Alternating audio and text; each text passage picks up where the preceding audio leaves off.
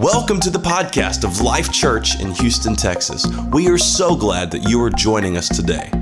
We hope that this message inspires your week, builds your faith, and ultimately brings you closer to Christ. So sit back, relax, and enjoy the podcast. Last week, week 3, we talked about what it means to live a life of holiness. That just means once you've repented, once you've left your old life behind, once you've been filled with the Spirit, now you're set apart. Now you live a life where you're different than the world. You're set apart for God's purpose, for God's work. Well, what is that? That's what we're going to talk about today. It's about serving. It's about serving. I love coming in here on Sundays. I love being in Houston. I love being in Friendswood, and I can't wait to go to League City for the first time next month. I love being with my church family. Y'all are my favorite people in the world. I love worshiping God together. Amen. I love worshiping together as a family because that's what we are. I love serving alongside such incredible people. But can I tell you that this is not what it's all about? That us gathering together is just a small portion of what God intends for His church to do. That God intends for us to have an outward mindset. An outward focus, where we come in and we worship and we're strengthened and we're trained and our fellowship together makes us strong. For what purpose? To go out into the world and make a difference. To go out where people still need to hear about the gospel, the message of Jesus Christ, where there's still people that need to be introduced to Jesus. Where there is darkness and despair and hurt and pain and shame and evil. We are the ones that are supposed to be advancing God's kingdom, confronting those things and meeting the needs of people. Jesus set the ultimate example for you and I. Let's read. I'm going to read in John chapter 13. I'm going to kind of jump around. I'm reading in different scriptures here. But this is the night before Jesus was arrested. This is right before he is crucified. This is right before he's betrayed and hung on a cross. Verse 2 of John chapter 13, it says this. The evening meal was in progress, and the devil had already prompted Judas, the son of Simon Iscariot, to betray Jesus. I want you to listen to this part. Jesus knew that the Father had put all things under his power, and he had come from God and he was returning to God. Jesus knew he had all power. Jesus knew he held all power, authority over the earth, over man, over any kind of spirit. God through Jesus Christ, he had all authority. And he knew that in that moment. And he also knew what was coming. He also knew that he was going to be betrayed. He also knew what awaited him at the cross. He knew these things. So what was his response? Knowing he held all power.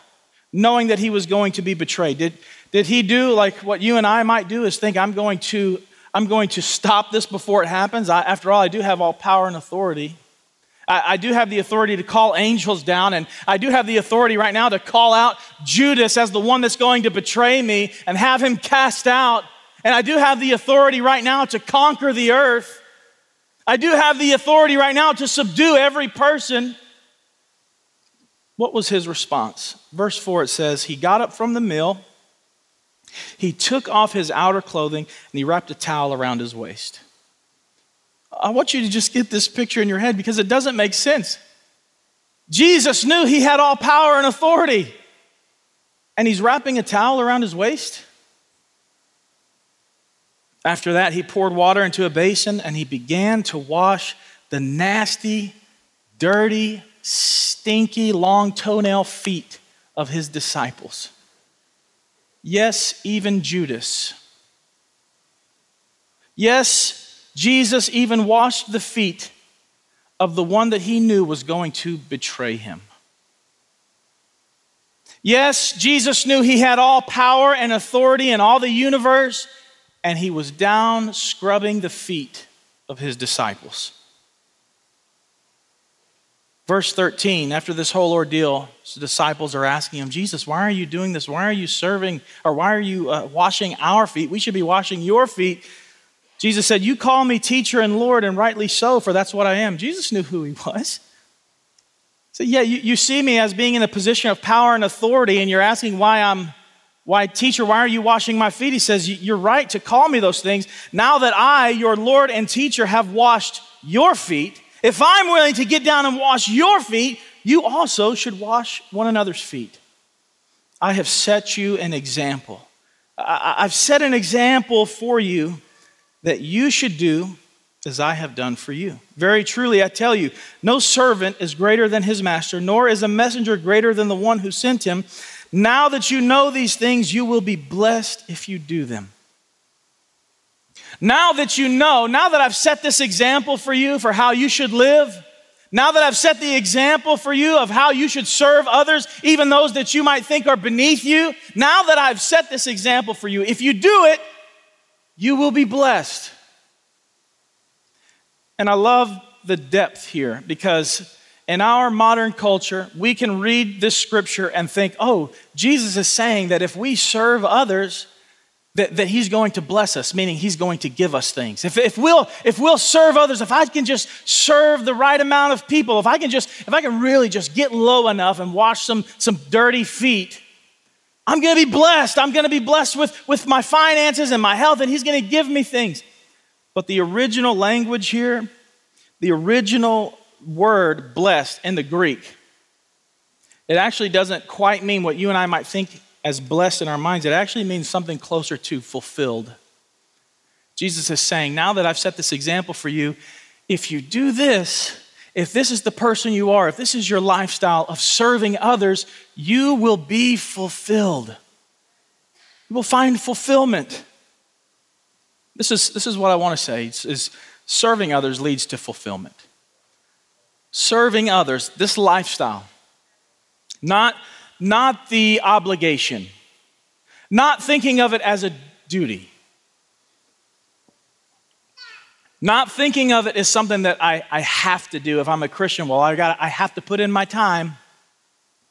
No, but if this just becomes who you are, that if you just become the person that God is calling all of us to be, if we become this kind of person that is in tune with the needs of those around us and the needs in the world, where we're saying, we're going into those situations with our towel around our waist saying, how can I serve?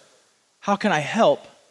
How can I care for the people around me? Jesus says that's where fulfillment comes from. And did you know that the greatest need any human being can have, the greatest need at the pinnacle of our hierarchy of needs, the very top, is what secular sociologists call transcendence. But really, that's just fulfillment. That's living a life where you know your life has made a difference, your life matters, your life has impacted those around you.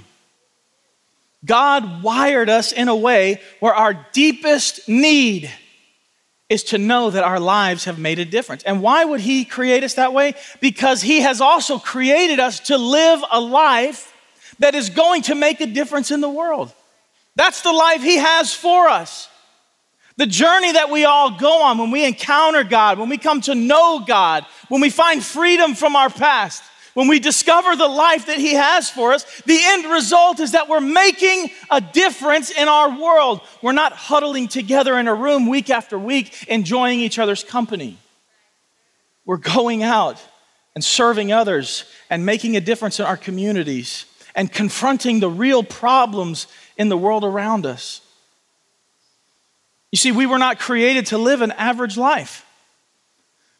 This is the part of Christianity that if we don't get this part, then Christianity can become dull and boring and repetitive.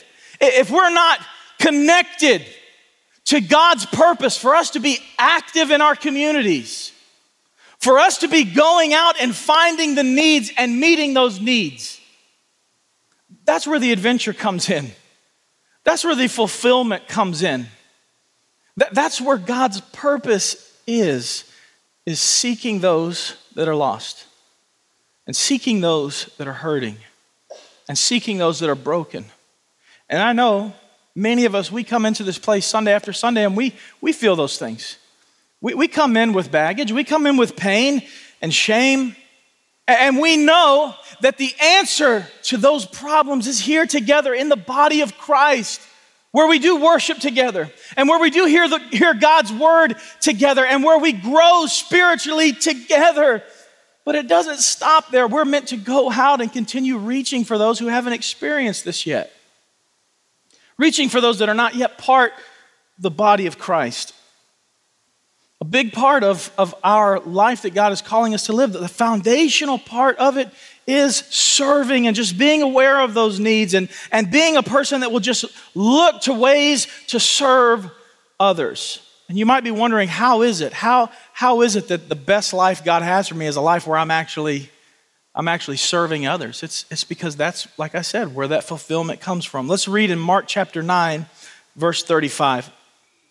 Sitting down, Jesus called the 12, and he said, anyone who wants to be first must be the very last and servant of all. Well, why is Jesus saying this? Because his disciples just didn't get it. If you read Mark chapter 9, we're at a part of Scripture where the disciples had been arguing with themselves. They had been arguing and bickering with each other about which one of them was going to be the greatest in Jesus' kingdom. They were asking questions like, Lord, when you come into power, who's going to be your vice president? Who's going to be the Secretary of Defense, Lord? Who's going to sit at your right hand?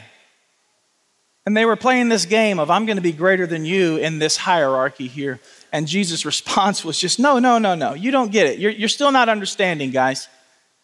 You see, you're saying these things based off of what the world looks like and the way that the world operates, and you're looking around at the kingdoms of the world, and you're looking at how they're constructed and how they do business, and you're wondering who's going to be the greatest, but you don't understand. In my kingdom, it's different.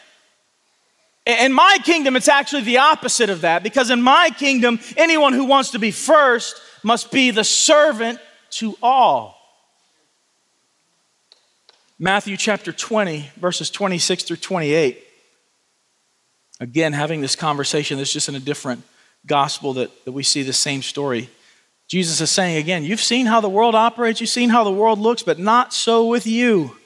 Instead, whoever wants to become great among you must be your servant. Whoever wants to be first must be your slave, just as the Son of Man didn't come to be served, but to give his life as a ransom for many. Now, Jesus is saying when he says the Son of Man, he's talking about himself. This is a title from the Old Testament referring to the Messiah. So when Jesus says the Son of Man did not come to be served, he's saying, I didn't even come to be served, guys. He's talking to his followers who know that he is God in the flesh. He's saying, I'm not even here for you to serve me. I'm here to serve you. This is what I believe that God is doing. He's calling us to wake up and realize, awaken and realize that our lives are really meant to be less about ourselves and more about other people. Fathers, your life is meant to be less about you and more about your children. Wives, your life is meant to be less about you and more about your husbands. And husbands, it goes the same for you.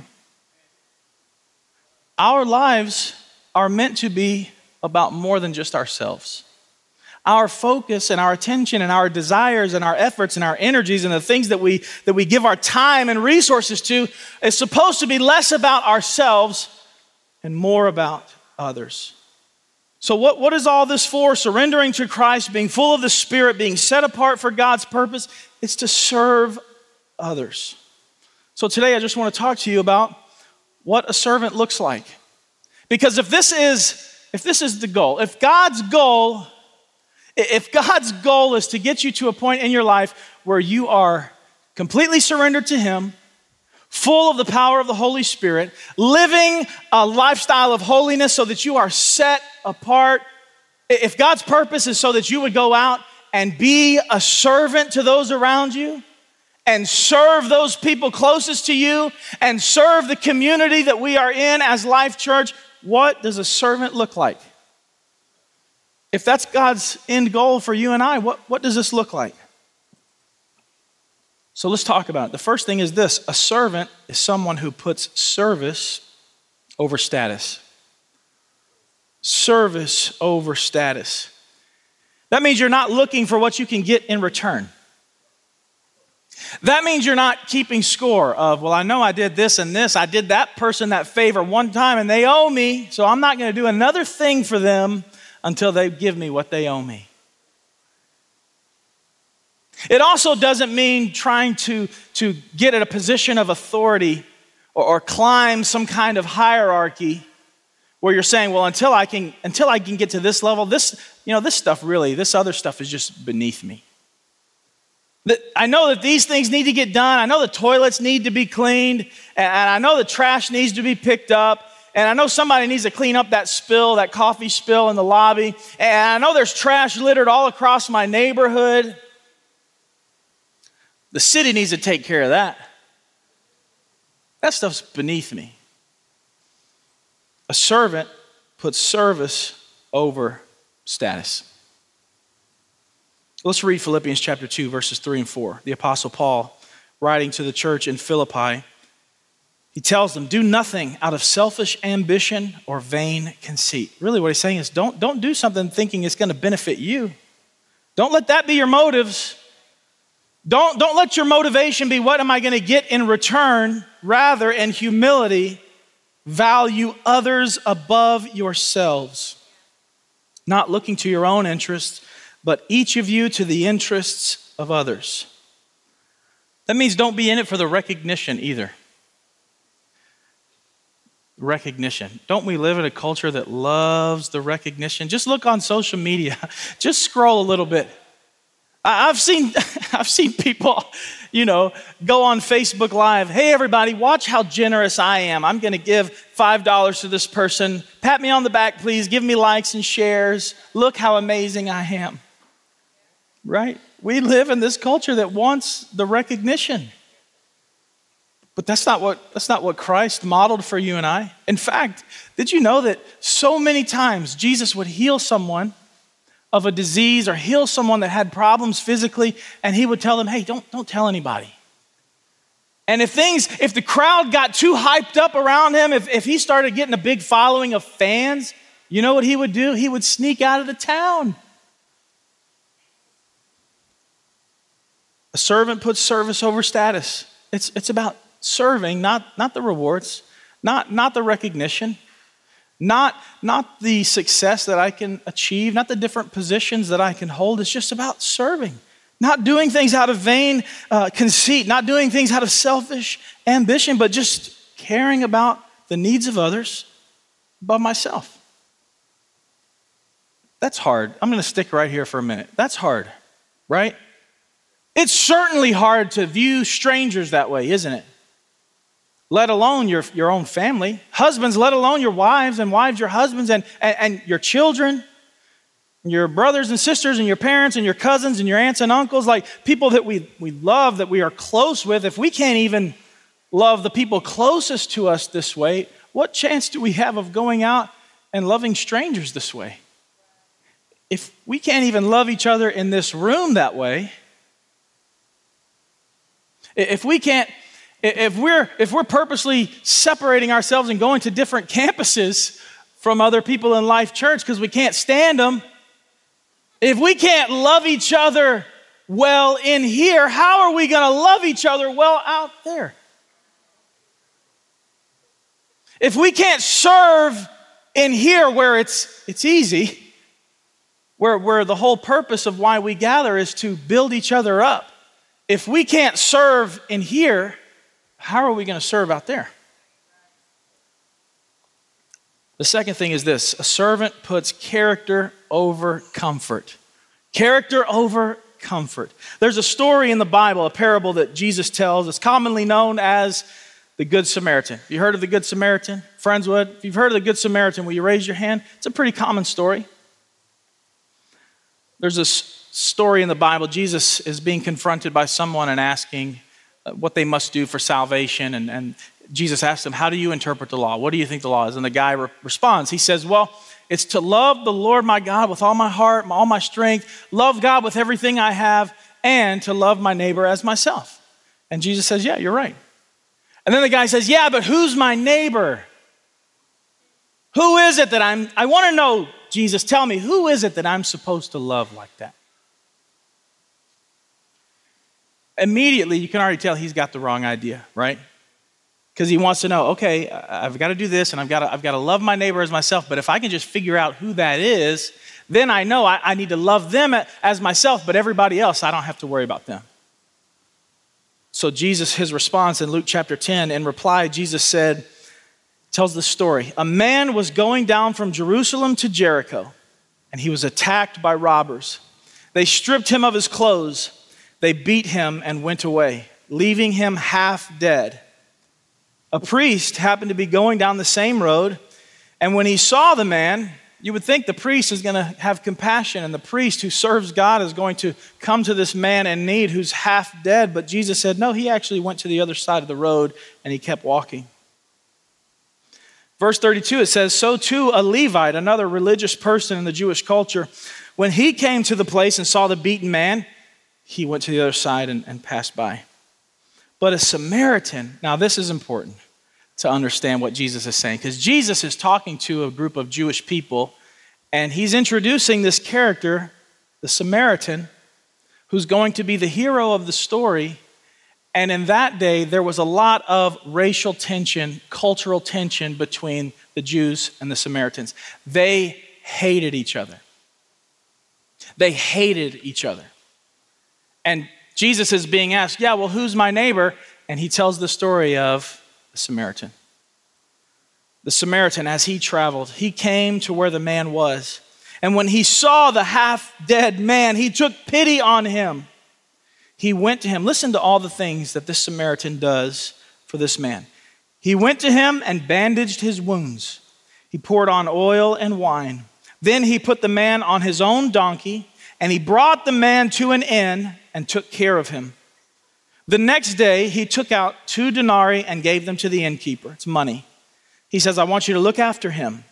When I return, I'm going to reimburse you for any extra expense that you may have. He's telling him, hey, take care of this man. Do whatever needs to be done.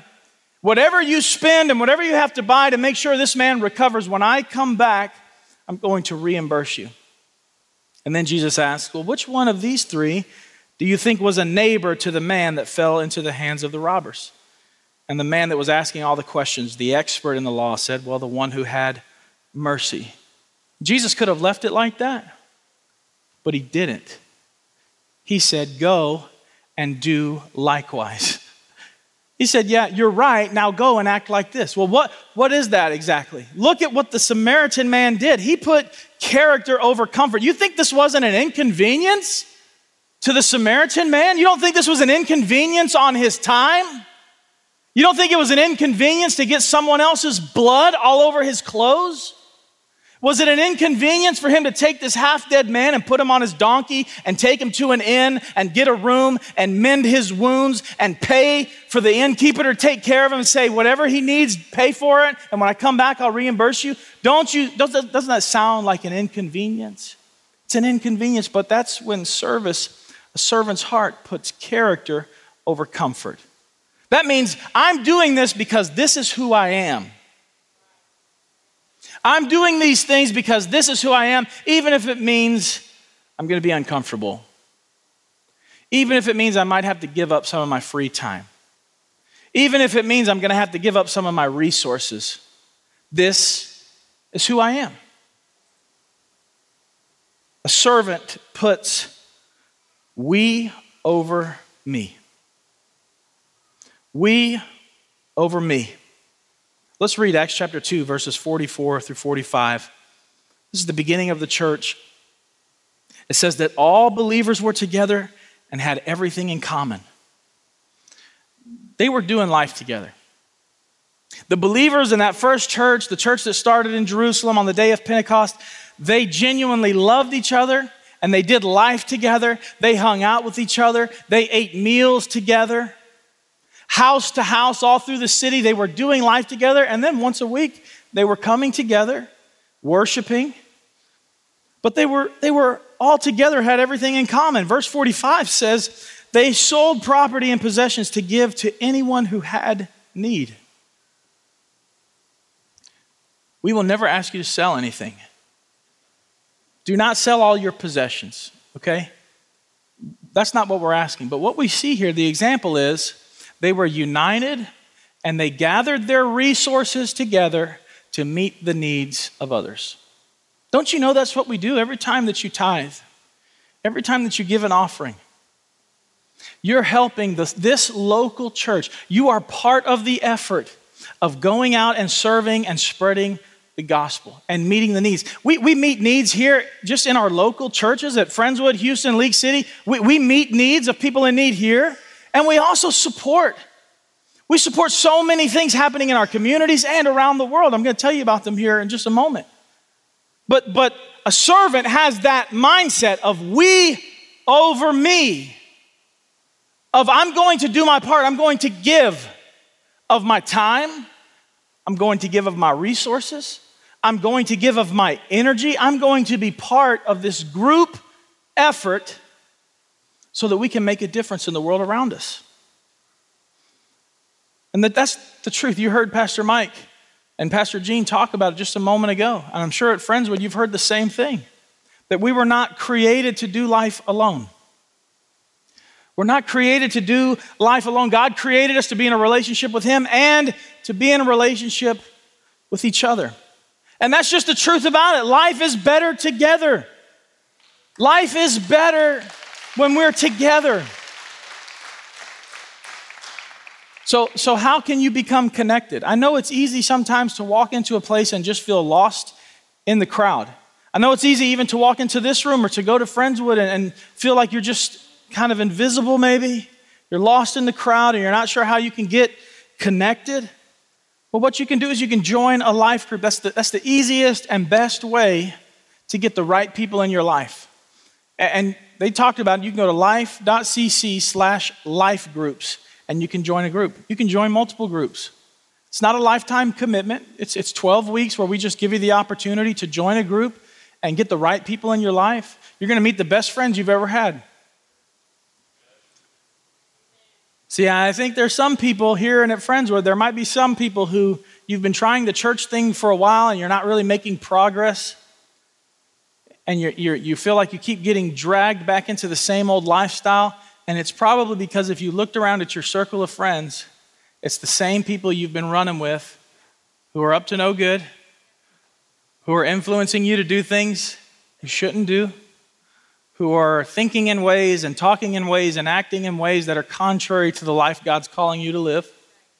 And I'm not saying that you have to cut people out of your life. Certainly don't do that. You do need the right people around you. If you look around right now and you count who are my 3 closest friends that I go to when I have problems, and none of them are pursuing Christ, none of them are on a walk with Jesus, you need some other people in your life. You need people that are going to be going in the same direction that you're going. So go to life.cc/life groups. And these things, listen, don't have the idea that you're going to go into an intense Bible study and people are going to be laying hands on you and shaking you around and tell us what your deepest, darkest sin is. Confess. It's just normal people like you hanging out, having conversations. Some of our groups are based around the Bible study. Some of them are just purely social, just hanging out. Join one of those groups. That's how you become connected to this local church, is when you're connected to the people around you. Here's the other way, having this we over me mindset. Having this we over me mindset is by joining the team. By joining the team here.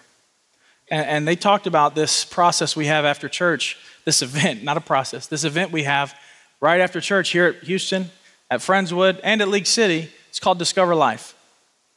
This Discover Life event is just an opportunity for you to come and meet our team, connect with our campus pastors.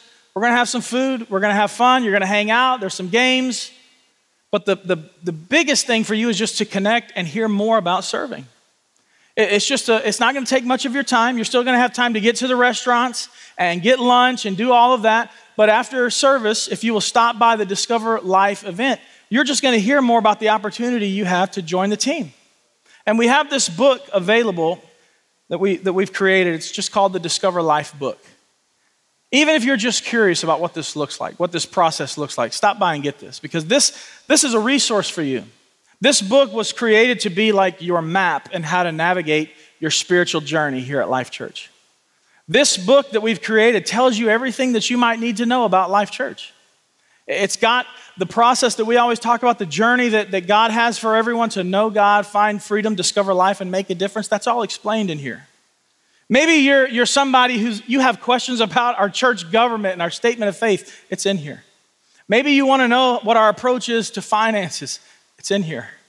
But more than that, what this book really is all about is showing you how you have a place on the team. How God's plan for your life, part of God's plan for your life is joining the team of the local church here and serving each other.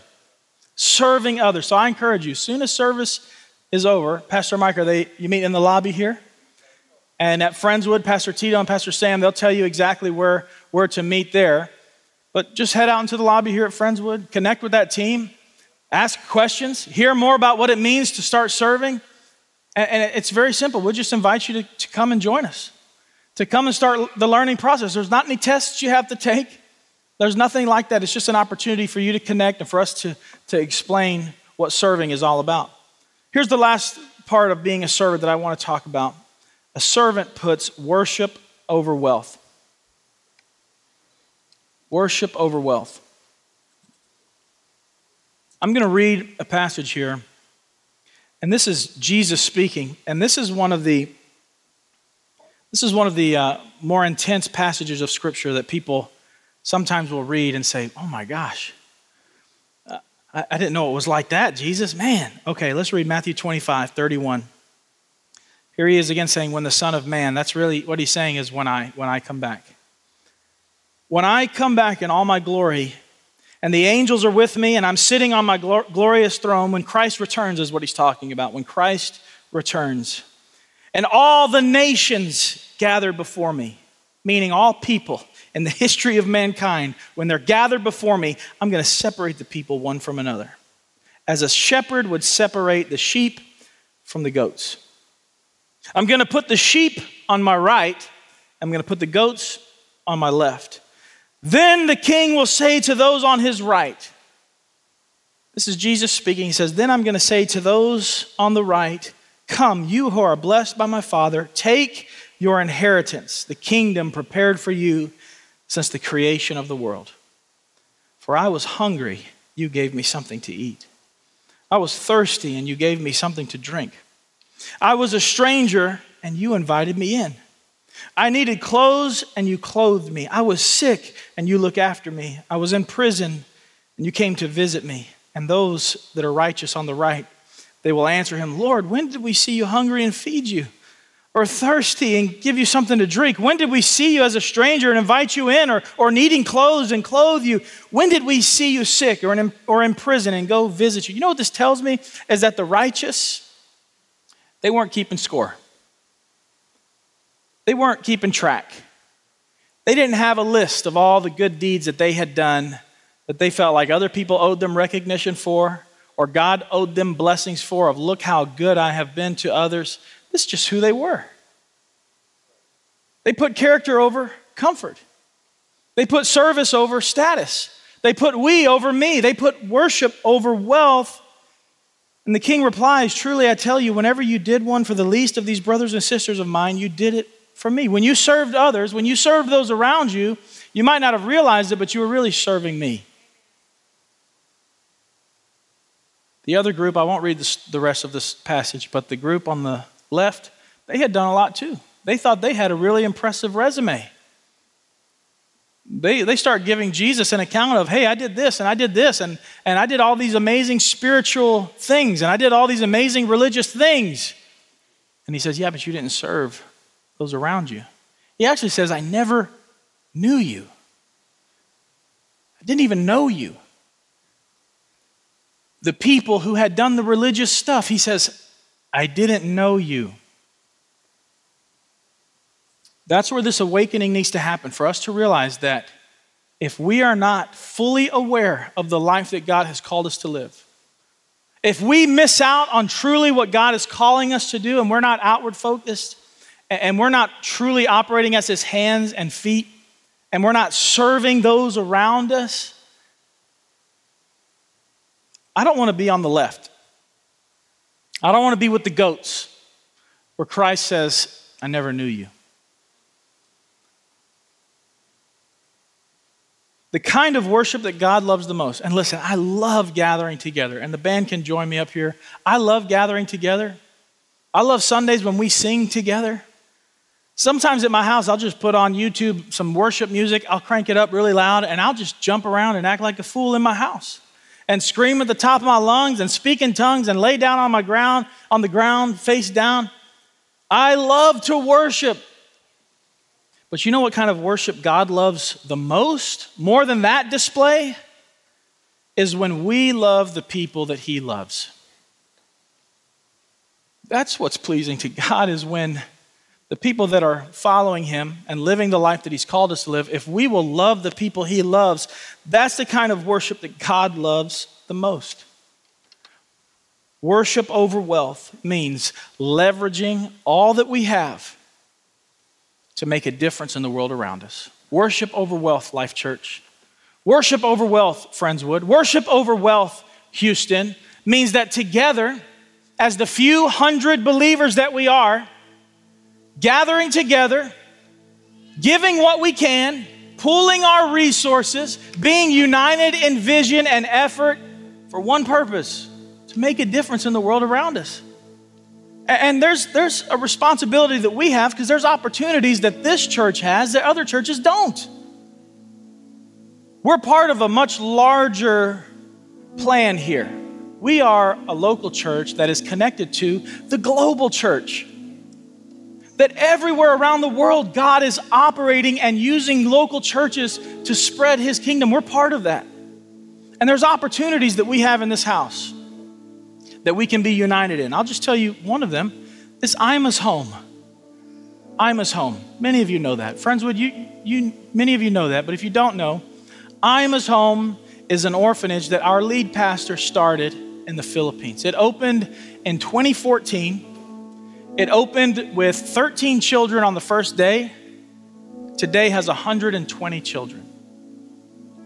We're expanding and right now in the process of building a brand new campus that will increase the capacity of Ima's Home from 120 to 300 children. Amen.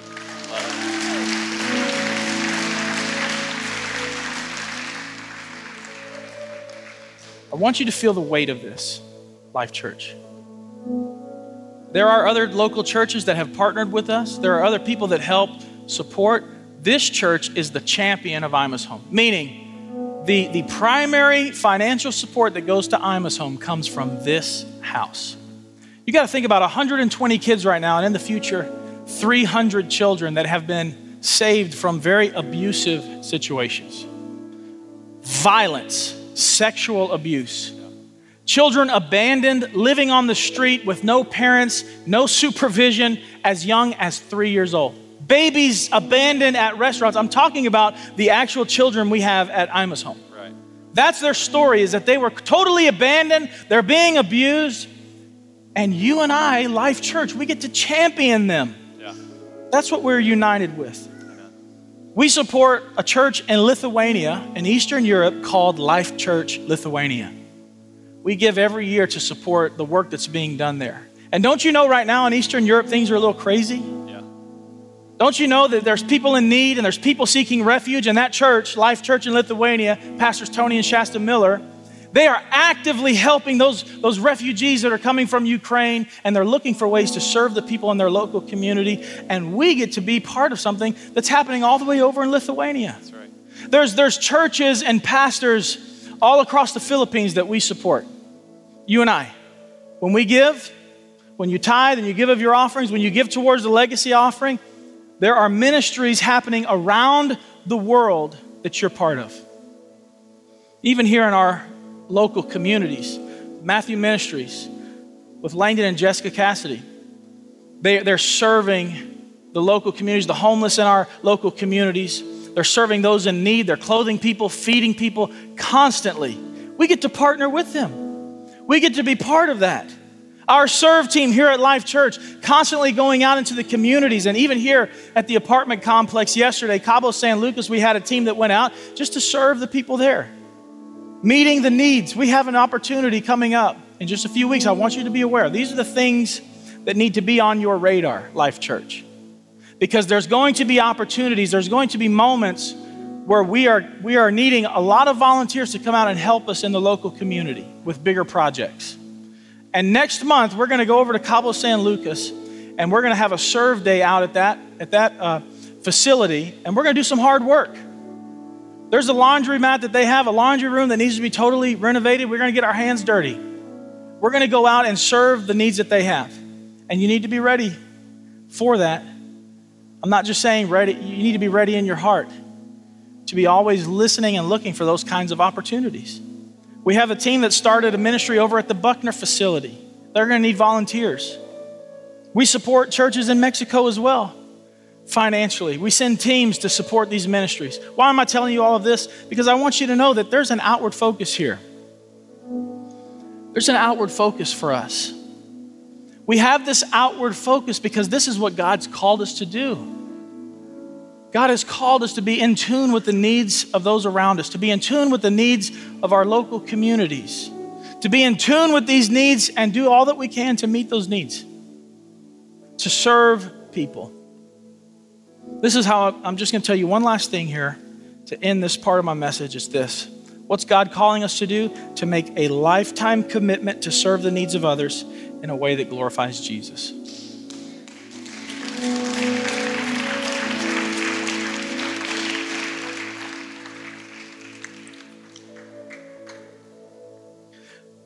That's what it means to awaken. That's the process. I've spent 4 weeks to tell you this one sentence.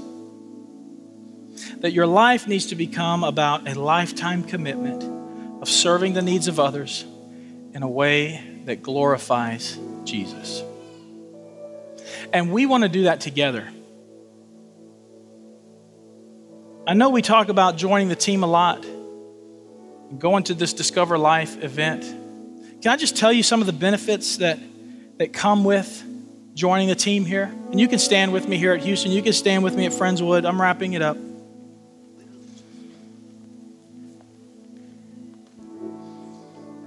There is a need for all of us to develop a servant's heart.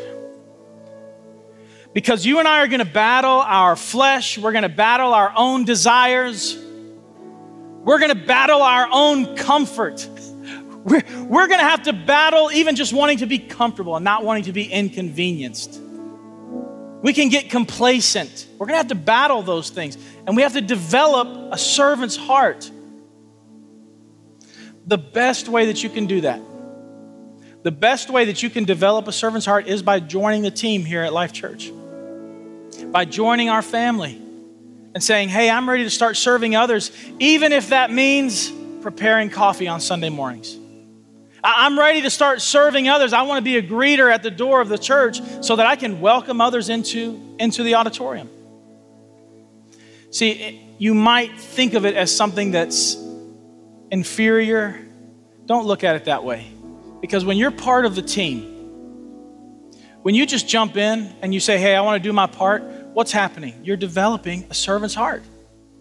You're just making up your mind. I'm ready to start serving others. I'm making my life more about others and less about myself. And this is like the training ground. Maybe you're intimidated by the idea of going out into the world or going on where you work or in your own neighborhood and in your own family and start living this kind of lifestyle where you are a witness to others for Christ, where you're serving others. You know where you can develop this servant's heart, where you can develop your spiritual gifts? It happens in the house. It happens when you join the team. This is how the church is supposed to operate. You and I are supposed to serve each other according to our spiritual gifts. Did you know that when I stand up here and when Pastor stands up here to preach, this is us serving you. This is us studying and preparing these messages and communicating to you in a way that would help you have spiritual growth or would help you take your next step. I'm just part of the team. That's why I wear this. I'm just part of the team. I'm doing my part on the team to serve you and all of you. All of us have a place on the team to serve one another.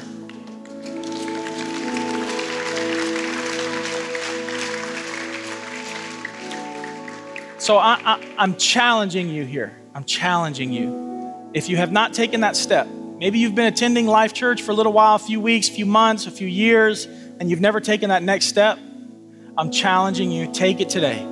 You're gonna have a lot of fun at Discover Life. You're gonna get some good resources, and you're just gonna have the invitation, the opportunity to join us, to join the team. And listen, there's nobody that can take your place.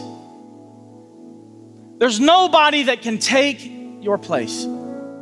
This is the life that God has for you, that you would serve others. And nobody can do that for you.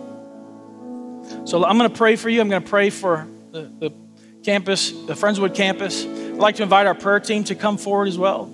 Prayer team there at Friendswood. Our prayer team is gonna be ready as soon as we start going into one last song of worship. If you have a need, if you have a need in your life, you have a need in your body, if you're ready to commit your life to Christ, if you're feeling challenged, like you want to take that next step and you're not sure what it is, come partner with somebody in prayer. And then as soon as we dismiss at Houston, you'll be in the lobby, Friendswood, they'll give you instructions on where to go. And over at League City, this is happening as well. We would love to have you at this Discover Life event for you just to learn more about what this next step looks like. So I'm going to pray for you here. As soon as I say amen, I'm handing it back over there to the team at Friendswood. Let's pray. Lord, we thank you so much for your goodness. Jesus, I thank you that in the moment where you knew you had all authority and all power,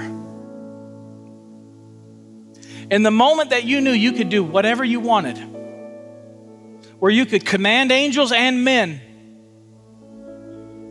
in the moment that you knew that, you decided to put a towel around your waist and to wash the feet of your followers.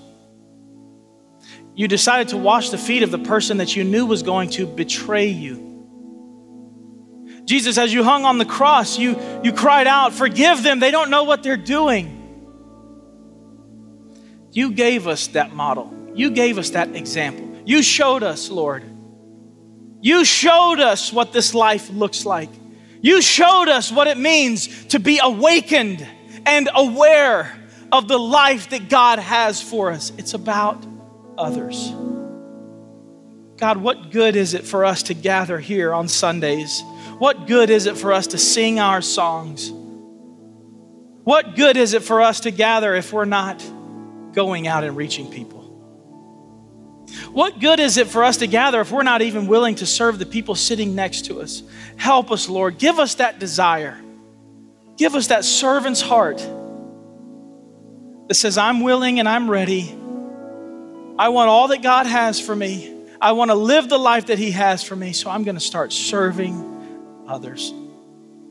God, I pray for every need in this place. People that have come in carrying some baggage, carrying shame, pain, regret, whatever it is. Maybe they just come in feeling like they're in a pit of despair, like they don't know where to turn, they have no hope. God, I pray that in this moment that you would just flood this auditorium and Friendswood's auditorium just with peace. You are the Prince of Peace, Lord. Everywhere you go, you bring peace. Everywhere you go, you bring healing and hope. And God, for those that need that today, I pray that you would visit them by the power of the Holy Spirit, that bodies would be healed, that minds would be transformed, that burden that they walked in feeling like they're carrying, that it would just be lifted, Lord. That you would take their burden and instead give them rest, Lord.